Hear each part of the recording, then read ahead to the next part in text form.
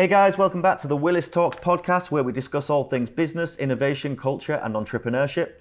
In this episode, I'm joined by Lucy Blackley, who is the founder of product lifecycle management company Bombix PLM. Hailing from the fashion industry, Lucy left the exec life to form her own business and create a more accessible approach to product lifecycle management. She discusses how using PLM can make businesses more streamlined and provide a cradle-to-grave solution to manage products from conception through to rollout, not only for the fashion industry, but a whole multitude of sectors, including startups. Lucy also touches upon some of the personal hurdles she's had to overcome as an entrepreneur, including the challenge of equality and overcoming that feeling of imposter syndrome that business leaders can sometimes feel. As always, please share, please subscribe, and enjoy. The Willis Talks podcast. Okay, Lucy Blackley, welcome to the Willis Talks podcast. Thanks for being on. Thank you very much. It's really good. I'm really excited to be on. Oh, really? I feel you've got like loads of topics that you're just going to throw at me, and we're just going to do a... Yeah, I mean, there's always something to talk about, and I think that's the beauty of this community, is that there's so much going on all the time that you become part of so many different subjects and topics, and you kind of add them to your own at the same time. So we've got tons to talk about, I'm sure. Yeah, I mean, we've had loads of conversations offline, but I mean, this is the thing of being in the community space, isn't it? Like with C4DI, yeah. You can just speak to people about just about everything every day, and you pretty much find a similarity with pretty much everyone here in some vein of their journey, probably. You know, like because I joined C4DI in January of 2019, but before that, I was living in Berlin, and I come back probably the previous May. And for about 6-7 months, I was like, I've got nobody to talk to here. It's such a small town, or it's a city. So I don't know what the hell I'm doing here. And then I found C4DI and realized that there's a lot of people that have a similar mindset and probably, that entrepreneurial background where they probably don't have a lot of people to talk to that understand them and then can sympathize, empathize, and completely understand their journey. I hate the word journey, but you know what I mean. Yeah. And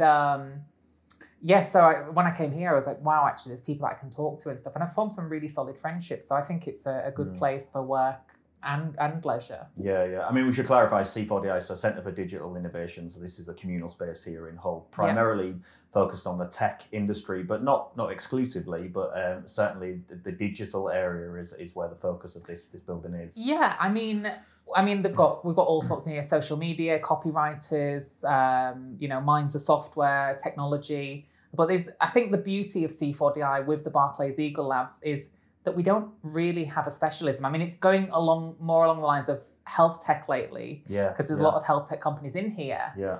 But what I do love about us is that we don't really have specialism. So you've got people from all walks of lives and experiences, and we kind of just collaborate together. And I think ideas come out and they come out really solid. Whereas other ones like London, you've got fintech and stuff that's very specific. I just like it that we can do all sorts. Yeah.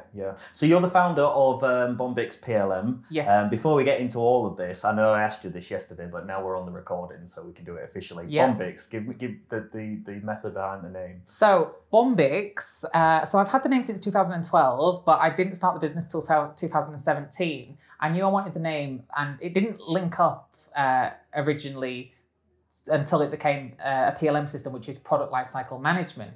And the name just made more sense as the more I developed into it. So a Bombix, the Bombix mori is a silkworm. And so it'll go from the egg to the silkworm, to the cocoon, to the moth. But just before it gets to the moth, you've got the cocoon, and it produces the silk, which I consider the product and the profit. And then it'll get to the moth, and then the moth will rehatch eggs, and it'll go around. And to me, that's similar to a product and similar to a business in its life cycle. So I was like, right, okay, the PLM system, which is about product life cycle, is going to be called Bombix. Yeah. And that's kind of where we came from. And a lot of people always ask that, and they love the name once they understand what a Bombix is. The story is great. I love the story behind it. It's really good. And so for those listening who haven't guessed, we're pretty much focused on the fashion industry, although not exclusively, but like when we're talking about PLM, and we're going to go into detail of that, and you're referring to the silk, we're talking primarily around clothing here, or the manufacturing of fashion and clothing. Yeah, well, I mean, my background is the apparel industry. I was originally a garment technologist. I've done pattern cutting, product development my whole career, and then I headed up for one of Europe's biggest online retailers in the menswear department. But the more we've developed Bombix, the more people have come at us and said, can this work for my industry? And now we're kind of tweaking it to adjust to other industries. So it's any physical product that you want to take from concept through to production. Mm-hmm. And going back to your former life, if you like, your corporate life, so you had like head of product development, I know you was well traveled in that role.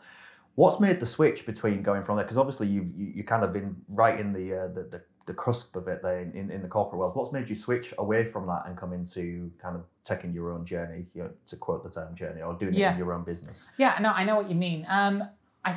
To me, everything, it was almost an accident in a way. I didn't think that it would become a business. Coming from a very working class background, kind of not having an awful lot of money growing up, I got to my job in the industry where I'd kind of reached what I consider my peak, which is staying on the product, but not as far as going beyond and just being in a boardroom all day. That would completely bore me. I needed to be around the creative people that are creating the actual product. So I got as far as I wanted to go. And then I saw all these glitches in systems that I'd been using for every company basically that I've been working with. There was always a problem, or they were using Excel. And I thought, God, I can do something a lot better than this. And then I started researching some of the companies and realized that a lot of them didn't have a background in apparel, but were making apparel systems. So I was like, right, that's interesting, because I've got a background in it. So maybe I can do something that's worth something, hopefully. So it started as a hobby, a very, very weird hobby. I had all this money that I'd saved up. I was going to buy a house, and I started to fall out of love with my job. And I was like, right, okay, then I don't want a house, because if I get the house, I've still got to go to a job that I'm miserable at every day. So I want to do something that I feel fulfilled. I feel like I've got purpose, and hopefully one day the house will come, and everything's moving along nicely now. That sacrifice for those few years is it's slowly paying off now. So yeah, I just started with that, and I was like, right, okay, I'm going to put this money into the system. I went on people per hour. I recruited a team, and we just went from there, developed the system, and that was March 2016. I started drafting out the drawings, PDFs, wireframes, whatever you want to call them. And by October, I'd submitted it to someone, signed a contract, and we've been together ever since. So a team of developers that had no experience in fashion. And now, to me, if I was still in the fashion industry and they came for a job in fashion, I would definitely employ them. They probably know more than me now, which is, and they're so attentive at knowing every detail. I used to get so pissed off at them asking me, what is this and what is that and what is this? I'd be like, you don't need to know that, you just need to know the function. And they'd be like, no, really, we need to know that. And it paid off. It was my ignorance to say that you don't need to know that, because it's paid off 100 times over with them knowing what the industry is like. Do you think moving away as well, because you was going quite senior in your corporate role, you was heading up departments and things like that, do you think as you go higher up that kind of management chain, you touched upon earlier on about being in the boardroom, etc., that it almost takes away a little bit of the beauty of why you was in the industry in the first place? For example, one of my good friends, he works in manufacturing, and he's now moved up and he's quite senior. But he hates it because he spends most of his time in an office involved in kind of like client relations and quotes and all this kind of stuff. And he actually likes just using his tools and building things, and he sort of misses that element, but he still wants that part of growth. So do you think it's either or almost in corporate, whilst when you go into your own world, you're pretty much everything's at your own fingertips. You're responsible for everything. You wear all the hats. You're the cleaner. You're every single job. You're from the cleaner through to the manager, the post person, whatever it is when you're starting out. That's who you are, and you've got to accept that. But I definitely feel like your friend. I got to that position where, I'm a very creative person, and to just be in. I loved being a leader, and I spent a lot of time researching stuff on being a better leader. Leadership's super important for any team, and I became really good at it, and we got one of the highest performing teams, which was great. But I don't know, sometimes you get hindered by some corporations. They're so big that they become inflexible, and sometimes it's not even that, but it's just the management that you have to report to that isn't as, maybe that your ideas are potentially too big for them to take them on, or they don't share the same values as you. And I think when people don't share the same values, that's when innovation dies, basically. You've got to have that real chemistry within a team. Yeah, that's cool. I mean, and the other thing about that as well, and what I find so amazing with it is that now, and you saying you was using things like people per hour and stuff to bring in experts and stuff. I mean, you can do that. I mean, you can go and set up something up if that's your passion and that's your thing. And the tools are out there for you to do it. You can bring people in, you can utilize skills, you can access pretty much any software. You know, the internet pretty much is your golden goose for just about everything in that world. So if you want to do that, you can take the leap, whilst maybe, I don't know, even 10 or maybe 15 years ago, the opportunity was less so. If you was leaving that kind of corporate life, the security of doing that, it was harder to do that because you would need money and infrastructure and things to do those sort of things. I mean, there is a worry when you leave. Yeah. And I mean, I didn't really have a choice in leaving. I did. I could have gone to another job. Yeah. But I was made redundant from my role, thankfully, because it developed into what this is. I always think that everything happens for a reason. Yeah. And, you know, you've got to pick that direction. I could have gone into another job, but I wouldn't have been happy. Yeah. But yeah, my redundancy was slightly unfair. Well, I say slightly, that's an understatement. It was incredibly unfair. But at the end of the day, I wasn't happy there. So, but the thing is, you have that fear of, it's the jump, isn't it? You know, where you're like, all my salary, you know, I've got commitments, I've got responsibilities, I've got all of this. What is going to happen if I can't pay something or this and that? But I think you have got to take that risk. Well, and that's what holds a lot of people back, though, isn't it? Is that fear, and sometimes it's rational. Sometimes I think it's fair to say it can be irrational because you can almost overthink it. You know, naturally we have our expenses. We know we need to pay the rent or the house or whatever.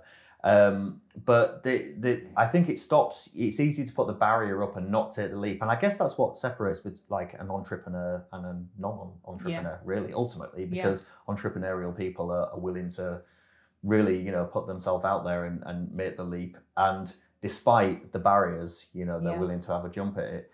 And maybe that's, you know, I think people like the idea of the kind of having your own business and being entrepreneurial, but you really do get battered and bruised to do that. Well, I wasn't even a risk taker. I wasn't an entrepreneur. Yeah. I got sick of something. So I'll tell you a little bit about what product lifecycle management is. So when you have a product, you have the design, you assign the bill of materials. So whatever that, let's say it's a jacket, you've got the main fabric, the lining fabric, the buttons, the zips, the fusing to stiffen the collars, all sorts of items to make the labels, the packaging. And basically it's to help the supplier understand your vision to create it as near as possible. And then you'll take it through to measurements. So if it's a jacket, the chest, the length, the arms, all of that, and then all the different sizes in between. So how it's going to increase or decrease in size. So we call them gradings. Then you've got your testing for your product. You've got your care labels.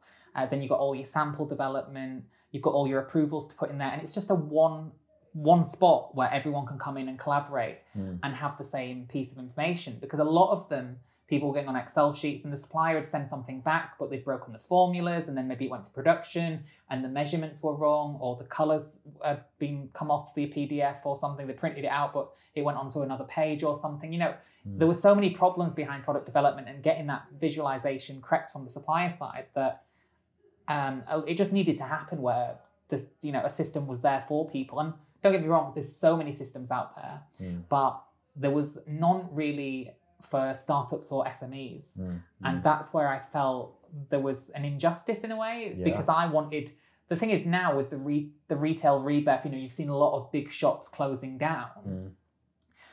In the future, people are becoming more brand loyal. They're going to go more for startups or small businesses, and they need a chance to be able to streamline and go to market as quick as the bigger companies. So they need a system that's affordable and that's simple, because a lot of the systems, they're not simple. They're very, very complex to use. They're very archaic. They look like they're made of MS-DOS or whatever it is, really archaic in design. So you shouldn't have to have an additional rocket science degree to use a computer if you're a creative.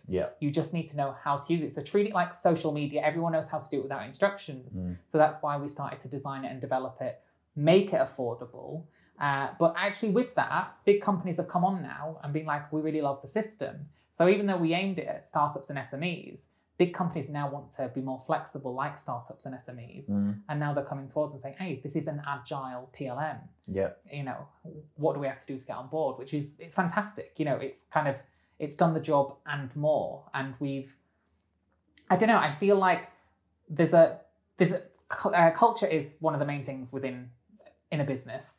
And if people feel so numb and so dead because of all the glorified admin tasks that they have to do, all the things that don't inspire them and the things that they didn't sign up for, if they have to do all that, they become numb to really important issues. They're just sick of it. So I was like, if I can get a system to do all the legwork of the things that they didn't sign up for, or do as minimal as possible, and it does all the duplications and whatnot for them, then they'll enjoy their job more. There's longevity in their role. There's less training costs because the companies don't have to employ new people. Yeah. And you're getting speed to market on your products. Your products then is on time more, so you can stay full price for longer, and it creates a better relationship with you and your supplier. Yeah, and that's interesting. I mean, in an earlier podcast we did with Matt Johnson, we was talking about social media. He touched upon a little bit of that in terms of the difference between, say, like social media marketing and administering social media. He said those are two different things. You know, like you could be an admin assistant, like putting a post on Facebook is administration.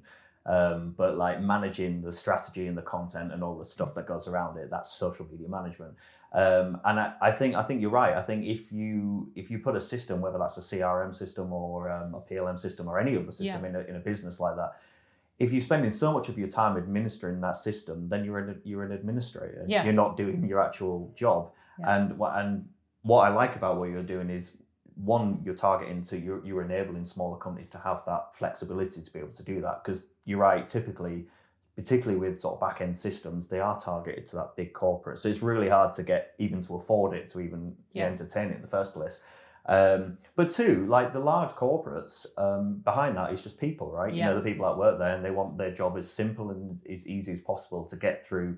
It's supposed to be a vehicle to help them do their job as opposed to be their job. Yes. You know, though, like I think sometimes, it depends. To me, there's a big difference between a leader and a manager. Yeah. So for me, if you've got a manager, they would be worried if they took all those jobs away from you and gave that to a system, they'd be like, what are they going to be doing with their time? Because I'm paying them to do that. But you're not paying them to do that. You're paying them to create great products and innovate and actually, you know, add value to the business. You're not paying them to be administrators in the first place. So for me, a leader understands more that that's what you need to do than a manager.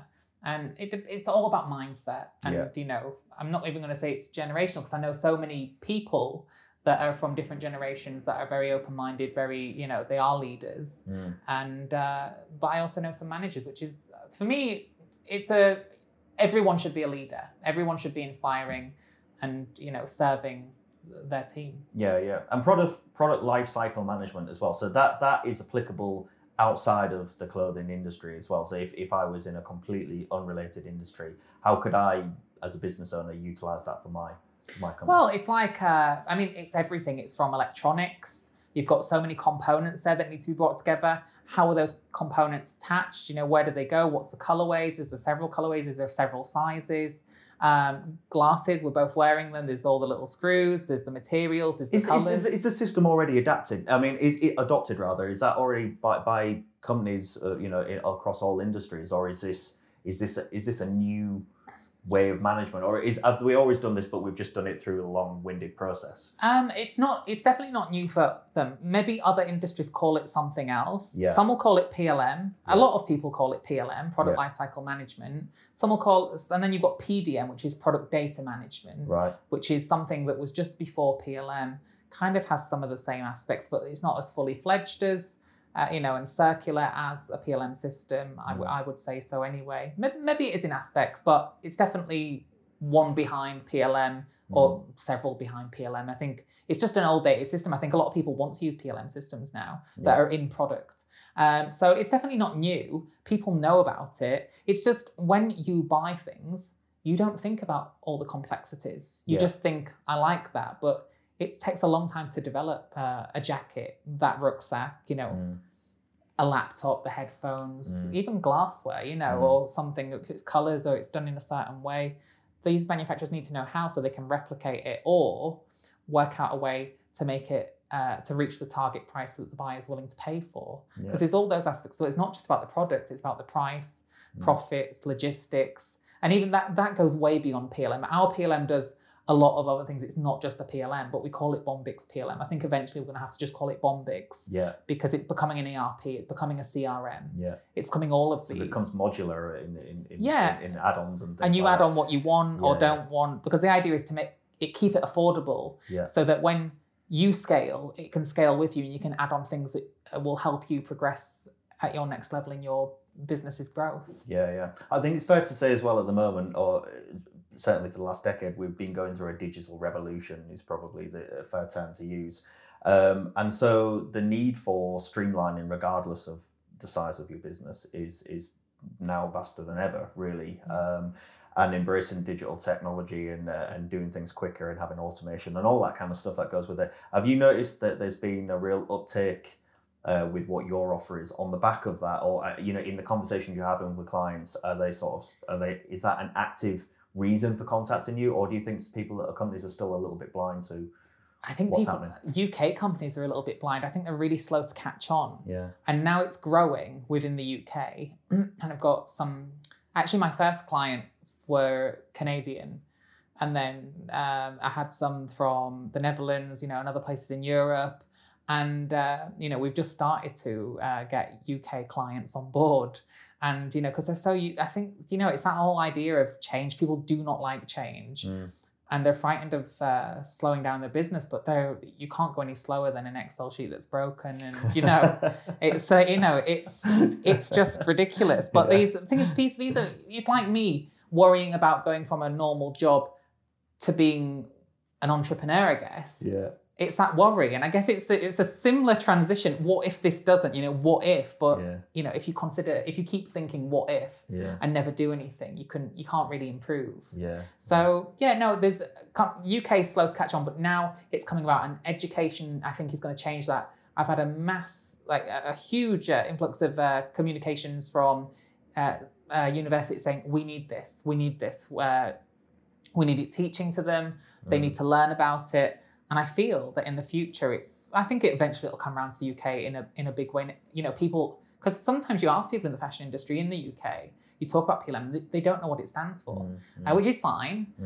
But it's bigger. It's always been, I think North America's always quicker to catch on to these things. Sure. And then Europe is more so than the UK. Yeah, Just a little bit slow, a little bit. I think sometimes we're a little bit behind. Yeah, I think so. I mean, definitely in terms of, and you touched upon it earlier on in terms of company culture as well, which I think is such a massive catalyst behind this, because certainly some of my clients via Edenic Group, they, you speak to them, these are very smart people. Some of these are scientists, very, very clever people, but completely unaware of really what's going on digitally out there. And not because of intelligence, but purely because they're blinkered, because they're so focused in this is the culture, this is the job, this is the metric I need to hit, or whatever it is that they're doing in their role. And company cultures have really got to get around to that enabling that change of thinking, haven't they? Otherwise, that's going to be a big sticking point for them moving forward.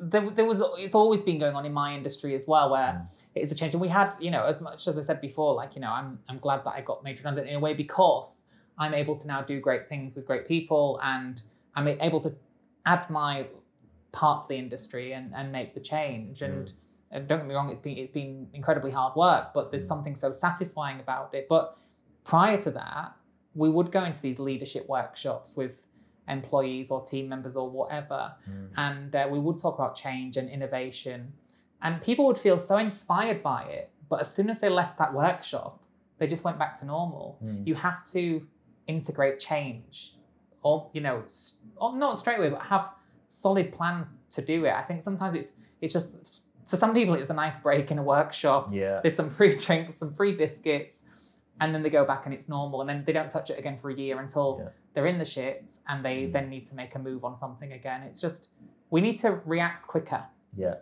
But people don't. And I mean, because my mindset is in change, and I do like change, I don't have that mindset. So sometimes I struggle to comprehend. I'm like, why are you not doing it?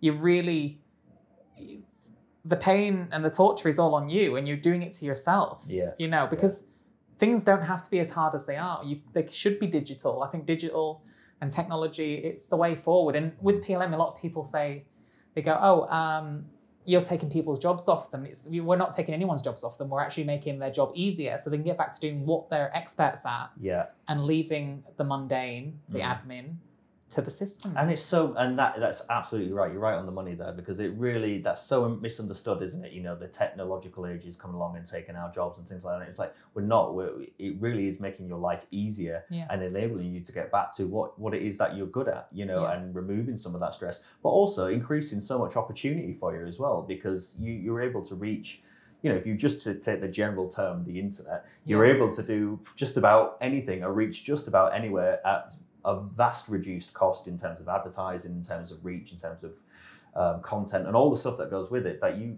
couldn't even get anywhere near, 10 or 15 years ago. So, I mean, the opportunity is there. And then in other things, in like technologies like immersive technologies or VR or anything like that. I mean, these are real opportunities for training and for, understanding how to design a jacket or whatever without all the physical materials that are going into it. So there's so much opportunity there, isn't there? Which I think people are missing out on, really. Well, do you know, excuse me, also, you've got this thing where, a lot of companies do slow down, or they're not making as much money as their targets or whatever.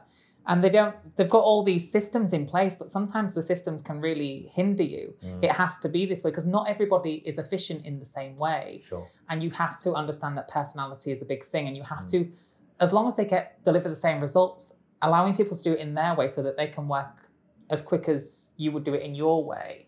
Like the company that I worked for previously, they got rid of 300 people in one go. And it wasn't because anyone was, couldn't do their job. It's because they didn't have the money anymore. They were throwing money into all these collections, but it wasn't about quality. It was about quantity. It was about price. It was about cheapness. In the beginning, it was about quality and beauty. But I think patience is a big thing in these things, and they want the sales to happen quickly. And so they started to reduce their qualities and stuff. And now, they got rid of 300 people, as I said. That company doesn't exist anymore because it wasn't sustainable. People were bogged down by the processes. They didn't enjoy their job anymore. A lot of people didn't enjoy being in the fashion industry anymore, which is a real shame because it's an incredibly creative industry and it's a lot of fun to be around if you get into the right company.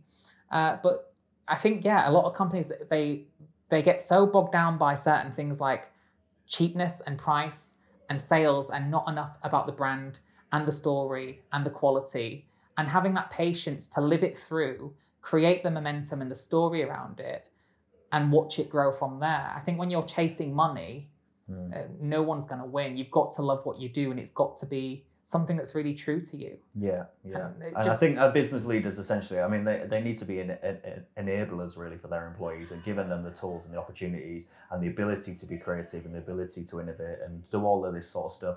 And rather than forcing a specific thing onto a specific employee, and we must do it like this or whatever, it's like, look, here's what's available out there. Yeah. You can use it whatever makes your job easier and quicker and faster, whatever enables you to do the best at what you're good at doing. And that, and the tools are there, and really there is no graphic change really as such that they need to make. They just need to be open to adopting what's coming out. Is completely. Point, really. Yeah, I think, for me, with all of this, it's, they did have a PLM system in place, and it's actually their PLM system that inspired me to do mine on a much more, just better, just to create a smarter product, because they didn't use it in the end because it was so bad, it was so bugged.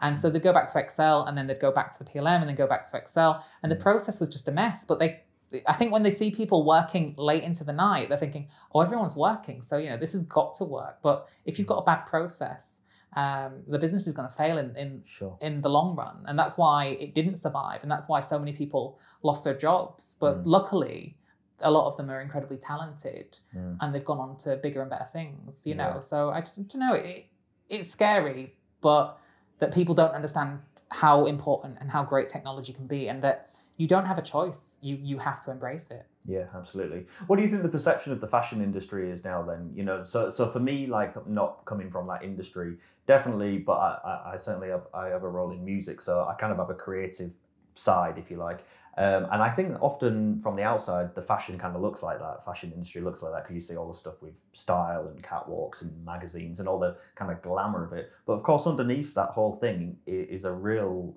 it's a mechanics, a mechanism that's building that whole thing, isn't it? It has a darker side, is it fair to say, or it certainly has in the past, what people probably don't get to see on the front end. Yeah, completely. I mean, I think every industry has a behind the scenes.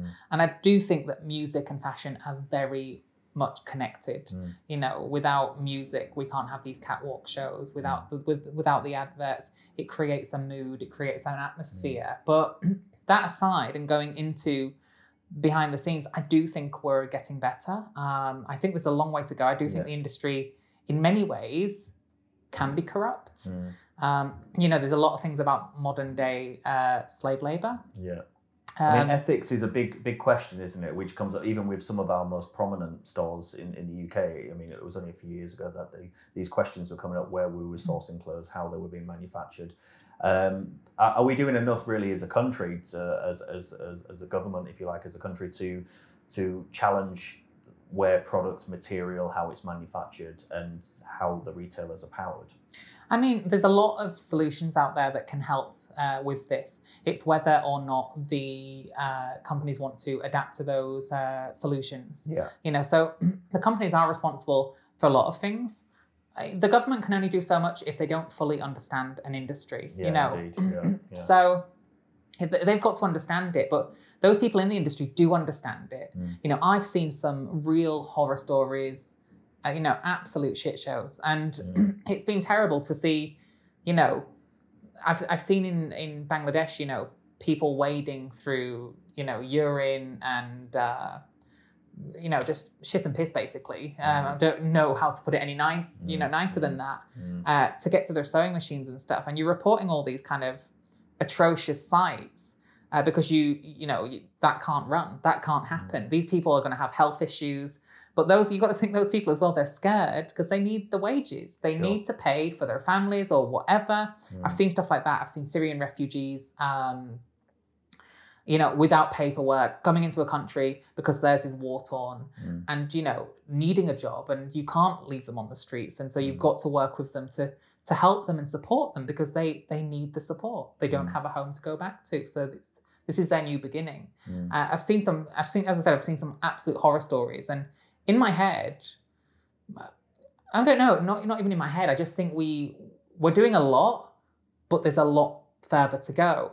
But if you're like, the thing is, because we're not overseas all the time, because a lot of it is done overseas. If our office in the UK, what they are doing when we're not there and we can't see, that's also their governments and their countries. Yeah, sure. Everyone is responsible, and we've got to do our best. It's the same with the environment. You know, just doing your best is all you can do, but we've got to work together collectively to really make the change. You know, it's similar to voting and politics. Like, you know, a lot of people saying my vote won't make a difference, so I'm not going to vote. So a lot of people then don't vote. And you know, look at the Greta Thunberg. Like, all these people now on Fridays are coming together, and this is one little girl who's, you know, whether you love her or don't, you know, you can't deny that what she's done, it's incredible. And it's the same with any industry that has some kind of, that change needs to happen. We need to come together and demand it. And actually, I think people nowadays it's more about, it's coming from the people and not from the companies. Yeah. Similar to buying, buying years ago, the brands would tell you what you're going to wear. Now we tell the brands what we're going to wear, and they have to buy it. You know, they were the influencers, and now we're the influencers. Yeah, so the power has shifted, hasn't it? Yeah, definitely. And I mean, again, probably highly as a result of the digital age, because we can communicate and power, and we have a voice that spreads very quickly, as you just alluded to. And so things probably are actually getting a lot stronger and a lot more ethical, I guess, in that, and across industries as a result of that. But I suppose there's a crossover between, I suppose, when you talk about people, I mean, it's consumerism, isn't it? You know, they're making product that we want to buy. Ultimately, we want it there, we want it immediately, we want it as quickly as we can get it. So someone has to produce that somewhere, and to meet those targets, certainly there isn't an excuse for it, but it appears to be that they feel they need to do these things quicker, and therefore the standards by default are lowering because they're trying to produce or get material together or whatever so quickly. And so as a unified planet, if you like, we've got to get the balance there, haven't we, between... I mean, this is it. I mean, there's so much competition now with stores as well. You know, we, as you say, I think we're responsible. We want the product quickly. We want it, you know, and if they're reacting to that because they see a business in that and they're going to do that and they'll stress until they get it. But do you know what I mean? Do you see what I mean about the whole, like, you know, the Greta Thunberg and the change, and then, you know, all these things like it is like even voting, you know, all those people that don't vote because it doesn't make a difference. If they all voted, you could see the mass change it would make based on looking at people that are walking on these strikes now for the environment and stuff. It does count. And I think we are the power now, and we need to kind of keep pushing through. There was I'm a big fan of Mary Portas, and I went to see her on a book tour for a book called Work Like a Woman. And it wasn't a book for women, men could read it. It's a brilliant book, but it's more about kindness and empathy within leadership roles and removing what we call dinosaurs from those roles and bringing in people with feelings and understanding, you know, that we are human. And she had a TED Talk recently in London, and she talked about what is now the kindness economy, where people are responding more to ethical products. You know, whereas years ago it was all about status symbols. I don't care as long as I've got this big name emblazoned across my clothes. I literally don't care. But now I think there is a kindness economy coming in where people they're caring more. Where does it come from? Who made it? You know, all of these things, you know, how is it sourced? All of this. So there are things changing, but, you know, influencers like Mary Portas and Greta Thunberg, I mean, two very different influencers on very different scales. But, you know, I would definitely say Mary Portas is an influencer, and, you know, I mean, she's incredible. I met her, and she's just absolutely lovely. But yeah, we just need more people like that can really say we've had enough. And that's amazing, and it's definitely what I love about, particularly about the digital age, is that you can do that. Someone can have a voice, and it can start with one voice and then become 1 million voices and 10 million voices, and it can happen so very quickly. And you're right, we're not all of a sudden I want that at all costs. You know, we're now at that animal or that person or, you know, that country should not be suffering as a result of me having this product or this piece of food or whatever. And we're actually getting to... It's becoming a voice, and we're getting to that stage where we're starting to recognise that, and I think that's a massive shift in public consciousness in the last, you know, only in recent years, really. It's completely recent, you know, but I mean, do we really need things that much that it puts someone else in that situation? Exactly, you know, but you also have got to, like, you know, sometimes you're thinking, what do I do? Because you know, people go mad about certain stores being so cheap or whatever. But if those shops didn't order from them, that person wouldn't have a job necessarily. And it's like... That's what I was saying, it's balance, isn't it? It really is a balance. What do you do? And there has to be control of that. I mean, I was thinking the other day, when we've been doing a lot of the climate stuff up here in the Humber, and I was talking to someone the other day, and I was saying, look, I feel like a bit of a hypocrite, really, because I'm sort of screaming about this stuff, but I still fly in aeroplanes. I fly relatively frequently because I travel for work and things. But I don't think we should stop flying on aeroplanes. I accept they're massive polluters, but my view is if we can get that whatever million tons piece of metal into the sky and make it fly, then we can make it green. And what we need to do is we need to innovate and change. You know, we don't go backwards. Don't change the Industrial Revolution. Just advance it to make it nice for the planet. And I think that's possible. That is possible to do. But there's a lot of navigating around politics and money and whatever that comes with it. But going back to the public kind of consciousness, that's really forcing that kind of stuff to happen. Yeah, completely. And, you know, like you've just said about balance, it's like, you know, because you do feel guilty sometimes about our own behaviours and what we're doing, but you do have to just try your best. You know, sometimes you are limited, and it takes a really strong person to be able to say, I don't need any of that, and that, because you do get used to the convenience. Sure. And but it's, which isn't necessarily a bad thing. No, it's not. I mean, it's, you know, we all want convenience. That's why we've got smartphones now. It's why we've got all this stuff. It's why we talk to something in our house to tell us what our agenda is for the day. So whilst we're, not yourself, but whilst I'm putting on my makeup in the morning or something, I don't need to be looking at something whilst I'm getting ready. I ask Alexa and she tells me what is on for my day. And it's all about convenience. So we've got all these technologies, and I'm not saying Alexa is polluting the air or anything, but, you know, there is ways that we can do it with things. You know, if we're so advanced that we can do that, and that was done years ago, Sure. Now we can improve on that. And I think we will do, you know, looking now, like, you know, I think one of the airlines was producing edible coffee cups now, which I saw that yesterday. It's Yeah, so I saw good. that. Yeah, brilliant. Absolutely Yeah. brilliant. I loved it. Well, they're trialing it. I don't know what it tastes like. Yeah. But I think it's brilliant. And, you know, we've just got to try our best, and it's the balance. But it's the same with consumption. We don't need all that stuff. We do need to buy more selectively. And, you know, because as I said just about that, you know, though if we didn't do that, would that person have a job? But it's, you know, as much as it is the people need to force it, those companies really need to say, okay, what if that was my own child or my own, you know, how would I feel about that? And work together as countries if we're going to work in this globalized production unit. And say, okay, enough's enough. What do we need to do to work together? Because I've seen factories go out of business because they just want to have a brand come to them and produce their clothes, but the brand wants such a low price that the factory give it to them because they want the brand to be on their books, but then they can't afford to stay open because the price is so low. Because once that brand gets used to those prices, they don't want to help them. And then they will move to another factory and don't care that that factory's gone out of business. That's a problem. It's a time for collaboration. Businesses work better together. You know, it used to be a more competitive thing where brands or companies would do everything on their own, but now you see a lot more collaborations, you know, with brands and you know, companies. I think that's amazing as well. I mean, I think in terms of, you know, it almost sounds idealistic, but these things are possible. We was having a conversation the other week with someone, and we were saying about an industrial estate, and you say you have, you know, I don't know, there's 10 factories on there, and maybe 8 of them make similar related kind of products or have a similar skill set that run that factory. And then you think about all the waste that comes out of those factories, the logistics, the transportation, the people they hire or whatever.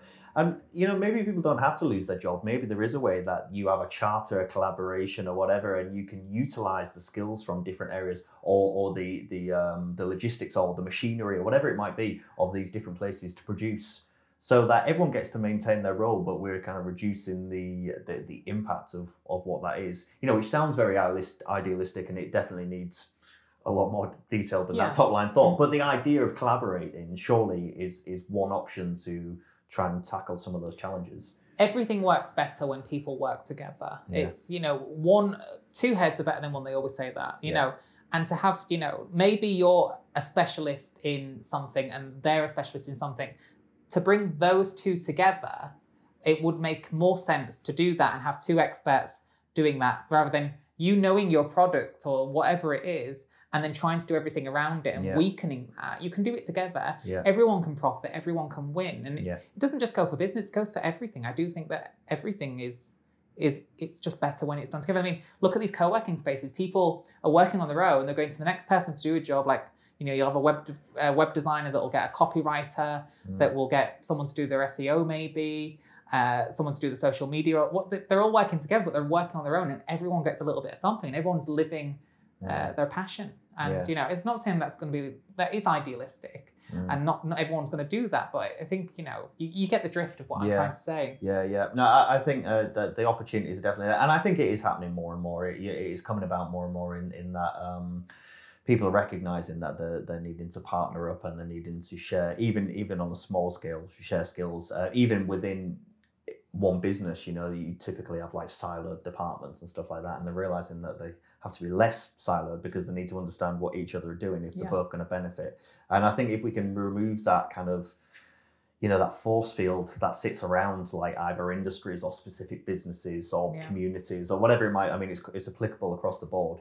Then, you know, there's more opportunity, the door's open, you know, and I think we have to get our heads around that most definitely. It's just dropping the ego and like saying, actually, we're all just people.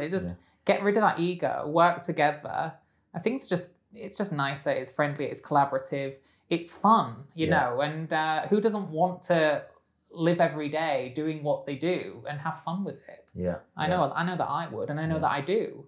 But, you know, more companies need to work towards that to increase their cultures with their workers so that everyone can live loving what they do the productivity and the outcome will always strive much more than if people, think I'm the best and have all that.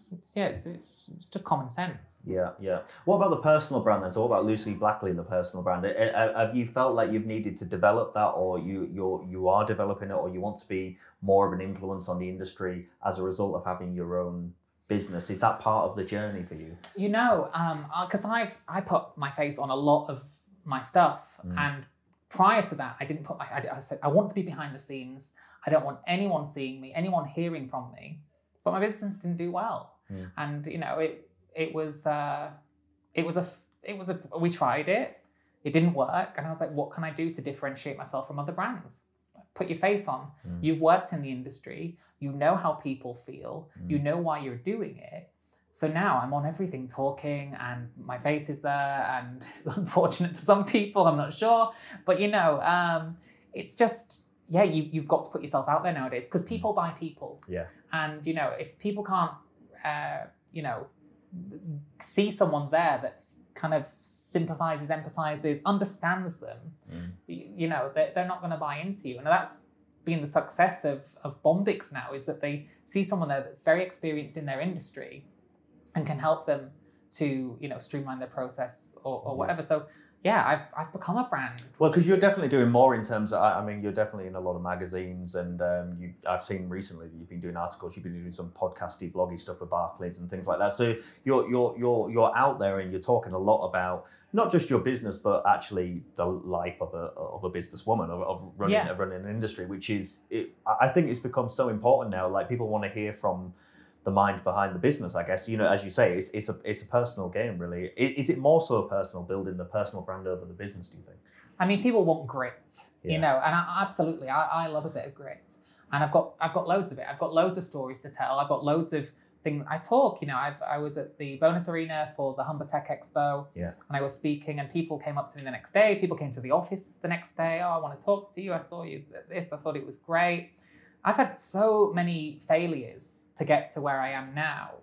And, I've had the, we spoke about it a bit yesterday, like having that imposter syndrome. And I think it's not just a woman thing, it's men get it, everyone gets it. And, I think people want to know, especially people that are working in business, they want to know if you feel the same as they do.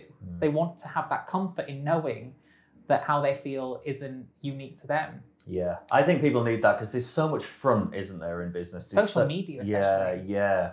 And you think everybody's the ones that appear to be successful and putting across all this wonderful stuff. And you think, they're untouchable, these people. But actually, everyone's pretty much in the same boat, especially if you're running a business, if you're thinking in entrepreneur terms.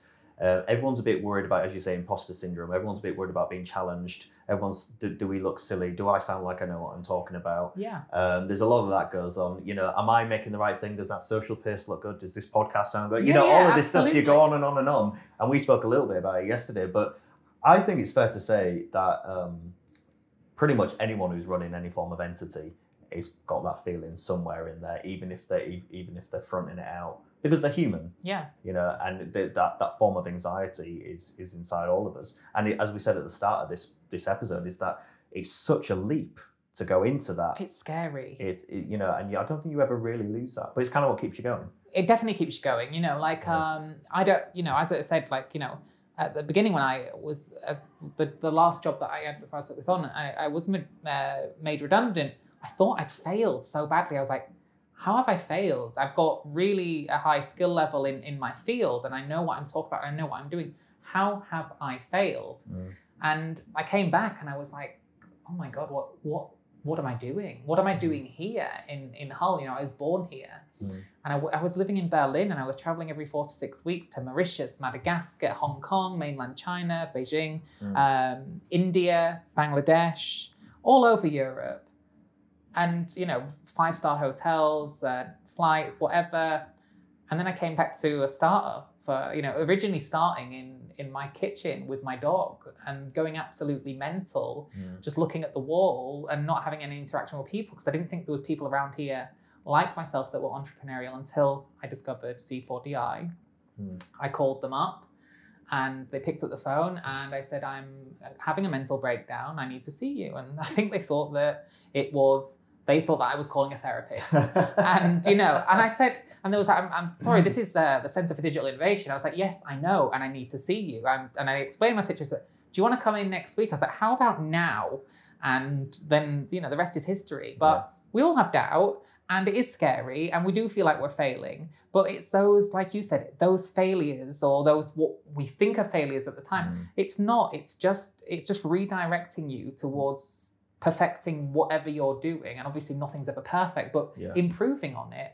And the sooner you realize that, and that all these social media fronts are bullshit in a lot of ways. Yeah, definitely. The more you'll feel okay about it, you know. And I think, that's a really important point actually to get across, is that, for those listening, if you're in this world and you're worried about what you're doing, don't worry about failing. Fail again, because you're going to. So you're going to have to accept it and respect it, and then learn from it. And the unless you're winning the lottery or something like that, it's not real. Most of the stuff that you're seeing in terms of kind of basically anyone that's showy. So anyone that's really, if you're posing in front of a nice flash car and stuff like that, the likelihood is most of that is front to develop some form of brand or some form of influence over you. The very successful people are not flashy at all. They're so passionate and focused on their business and reading and learning and all that kind of stuff, that's where their life is. And the ones that are in that world, you find, are probably more have better morals, so when they find that success, they use it to give other people a leg up, or they share it, or they're philanthropic or whatever. And so, don't make like the material and the front end of it be your aspiration, I think is very much a point. It just makes no sense. Don't do something just to make money. Really find your passion.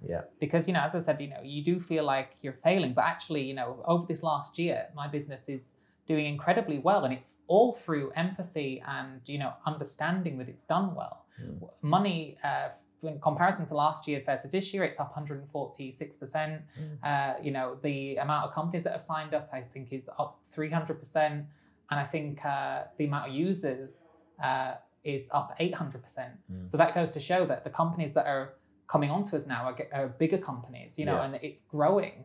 And so, for me, sometimes I still look back and I'll still have those moments where I wake up. I probably woke up this morning thinking, what do I need to do? What am I doing so wrong? And then if you go back and list or verbalize everything you've done, you're like, actually, this is really incredible. But that's testament, isn't it, to perseverance and also to enjoying what you do. You're loving your job. If you was doing that, if you was doing Bombix and it was just because I want to be a millionaire or whatever, I just want to make loads of money, then you probably wouldn't have got that sense of growth, that you wouldn't have had that growth, because you'd have been looking in all the wrong areas, because you would have been looking for the quick fix as opposed to building the brand and building the trust that you now have. I mean, every time we make money, I'm looking at ways to reinvest it to improve the product, to help those people not have that numbness in the industry. Because, in the fashion industry, you see a lot of stuff about ethical stuff. And some people look at this stuff and they don't even think anything of it. And because they're so numb, because their jobs are so busy.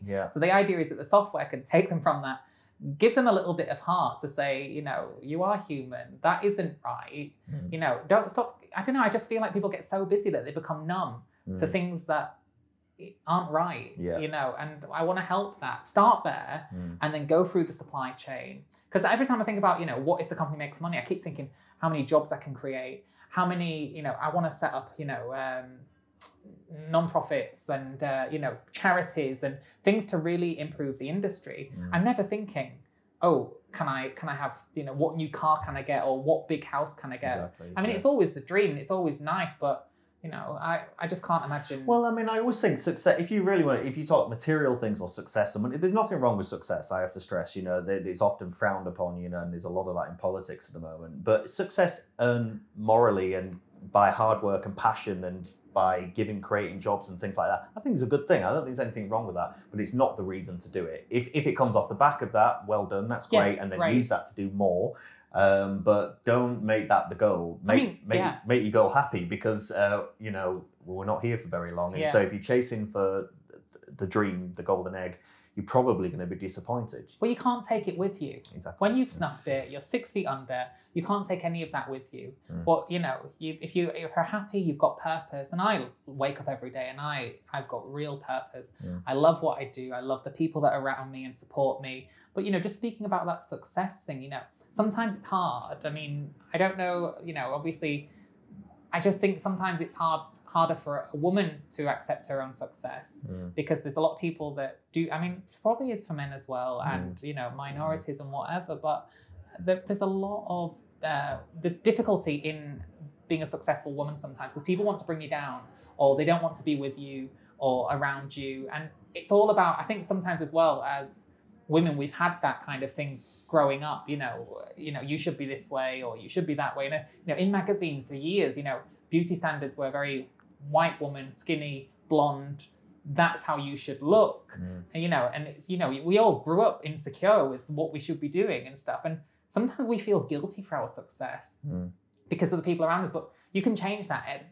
For me now, I feel stronger than ever to say that isn't serving me or them, and removing those negative people from your life and just bringing in people that do care about you, that do want to support you. Because it's all right you saying you're successful, but your success is everyone around you. And your success is their success because they're the ones that are rooting for you. That's right. And you need to remove that negativity. It's hard. And I mean, I don't know. I mean, do you... And probably enabling it as well. Those people around you are enabling your success to some extent as well. You might be the founder or whatever, but those people that you're utilizing, working with, buying from, selling to, whatever, all of it. Family and friends, having those people that care about your success is so important. And it's what motivates me, because when they are like, go and get them, and they're rooting for you, it makes you feel good, and you can't wait to spend time with them and talk about what you're doing to change the world, because that's all we want to do. And there are people there that do want to bring you down, that don't want to be around you unless you're unhappy or whatever. And it's just like, right, okay, time to change. And you've got to stay away from that space, right? I mean, the whole negativity and being around sort of negative people. It can be such a it's downer, a drain. It really is a drain, isn't it? I mean, mentally, physically, it just affects everything, Yeah. And I again, a stress to people that are listening, if you're in this industry or you're trying to build something, be true to yourself. There'll be everybody that wants to either put you down, slag you on social media, say that you're not good enough, whatever, and it doesn't matter what industry or whatever it is you're trying to do. My goodness, close your mind, because remove them. Don't I'm not just going to say don't read the comments or whatever if it's on social media, because you're going to anyway. Just don't care about it. Yeah. I mean, I've had so many people from big corporations trying to take my articles down, telling me to stay in my lane, that I'm a stupid woman. It's like, well, I'm not. People are buying into what I'm selling, and what I'm selling is for them to get their lives back and have that work-life balance and love what they do, be more efficient and create great businesses and great products. And if someone is looking at you and telling you that you're stupid or that you don't know what you're doing or to stay in your lane, you're doing something right, because you just don't need them. Well, it's usually a sign of worry that you're encroaching in their area, sort of thing, and it's usually a sign of panic, as opposed to with the negativity that comes out. It's like, well, I don't want you near me because now you're getting into my space, and so the negative kind of pushback. So I think you're right. I think you're doing something right usually, if that comes up. But we can work together and do things better. That's what I was exactly, saying. But if they don't want to, then that's fine. I don't want to be around them anyway. But there are people that do not want you to be happy or content or successful, and they feel insecure around you and stuff. But that's not your problem. No.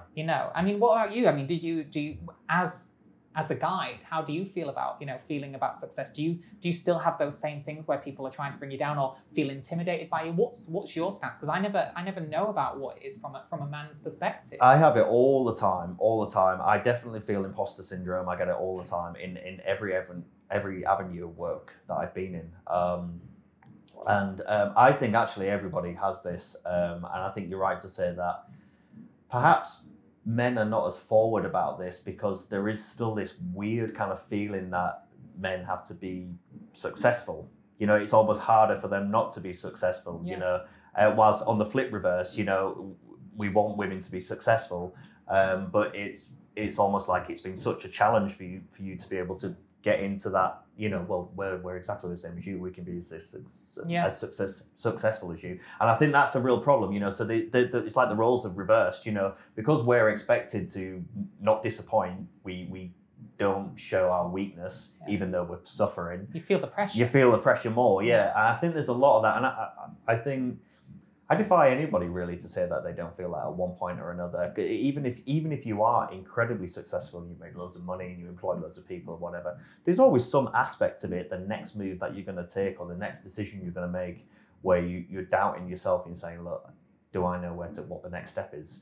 Sometimes it is just gut feeling. Yeah. I think, over completely. skills or whatever. I mean, that's a real big thing. And just to go back to that negative comment thing as well, anybody who's judging you based on background in terms of like where you've come from, your history or what you studied or the piece of paper you've got or whatever, makes no sense to me. Yeah. We're in a completely different world now. And I think that just makes absolutely no sense. I think the best innovators and the best people that can drive a company forward are the people that are able to think and be creative and think about how to address a barrier or a problem or an opportunity or whatever, rather than what their university degree told them that they're able to. I mean, I did garment technology, and now I'm in technology, like actual tech. Yeah.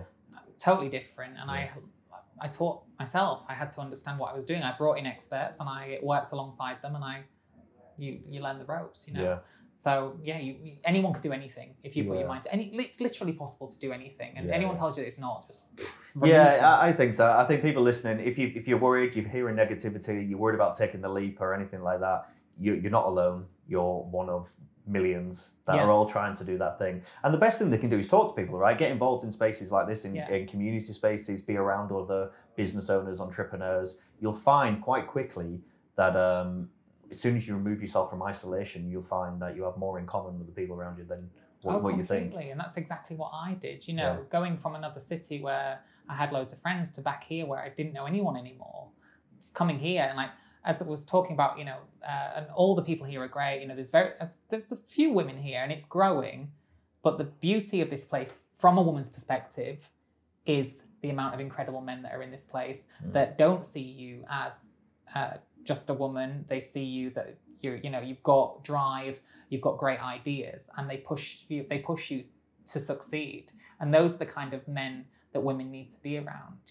We've had women in tech events and all sorts, and it's great, but we must stop and say, actually, thanks to the guys that stood by me and said, hey, actually, she's saying something, listen to her, or you can do this, and they don't treat you any differently to men. And that's the great thing about this place. There's so many men in here that support the few women, and it's getting better in the tech industry where more women are coming forward. Sure. But we need those men, those great men, to be able to, bring us in and say, you can do it. It helps when everyone supports everyone. I mean, at the end of the day, we're in a time. I mean, not that this should have ever been in place, but in terms of how society has moved on, we're now very much in a world where it's ridiculous to me that anything would be unequal in terms of based on gender, sexual preference, race, whatever background, rich, poor, whatever it is, because we all pretty much have the same opportunity and the same tools at our disposal for the most part, particularly in the Western world at least. Anyway, you can go on forever in the globalization, but I mean, certainly in the Western world. So any judgment of anybody being lesser or better than based on any of those characters just never should have been the case, but certainly in today's world just makes no sense to me. Well, it's a shame because it's still very unequal, but it's getting better, and we just need to be around people that do support each other and don't see these, these things like these, your gender, your sexual preference or whatever. That doesn't define you as a person. It's a part of you, but doesn't define you. You shouldn't be judged or treated, unequal based on that. So, I mean, you just find your spot. Come to a co-working like this if you are an entrepreneur, and just be a good person. Find your tribe. I mean that's the thing, isn't it? Be a good person. If you're a good person, you understand this stuff. You have to be to think in any other way. You have to be either quite sad, inside, and there's something that's actually making you unhappy, which is making you why you react like that, or I can't think of another good reason, but you're quite an angry person to think like that, because really you have to. A good person just doesn't think like that. A good person just says, "Look, we're all equal. Let's see how we can help each other out and just don't be a forward." dick." Yeah, don't be a dick. That's a good line. Just be rich here, in your heart. Sure. I think that's the win. I think good things come to those that are kind and that have these. They've just got good hearts. Yeah, well, I think if you give without expectation as well, it's those people that usually succeed, you know. Yeah, and but the thing is, you have the people that have been scolded so much that they're bitter about that. Sure. So, but you know, it's coming out of that mindset and saying not everyone is like that. Yeah. And you can still be that person. You can still succeed. Yeah. I think it's really important. Okay, so just moving forward, then the next 5 years. I suppose that sounds like an interview question. What's the next 5 years look like for you? But where do you see Bombix going? What's the next step of your journey, do you think? I mean, I have to take every day as it comes, but you know, developing from a PLM into an end-to-end solution, and because it's already on its way that way. Yeah. I want to look at artificial intelligence. I want to look at virtual reality. I want to look at 3D. I want to work with some great companies that are already doing those things and are experts in them to create a stronger product. I'm working with the University College London. You know, I'm working with some universities across the UK, some academics. I'm working with some top business people and some real industry figures.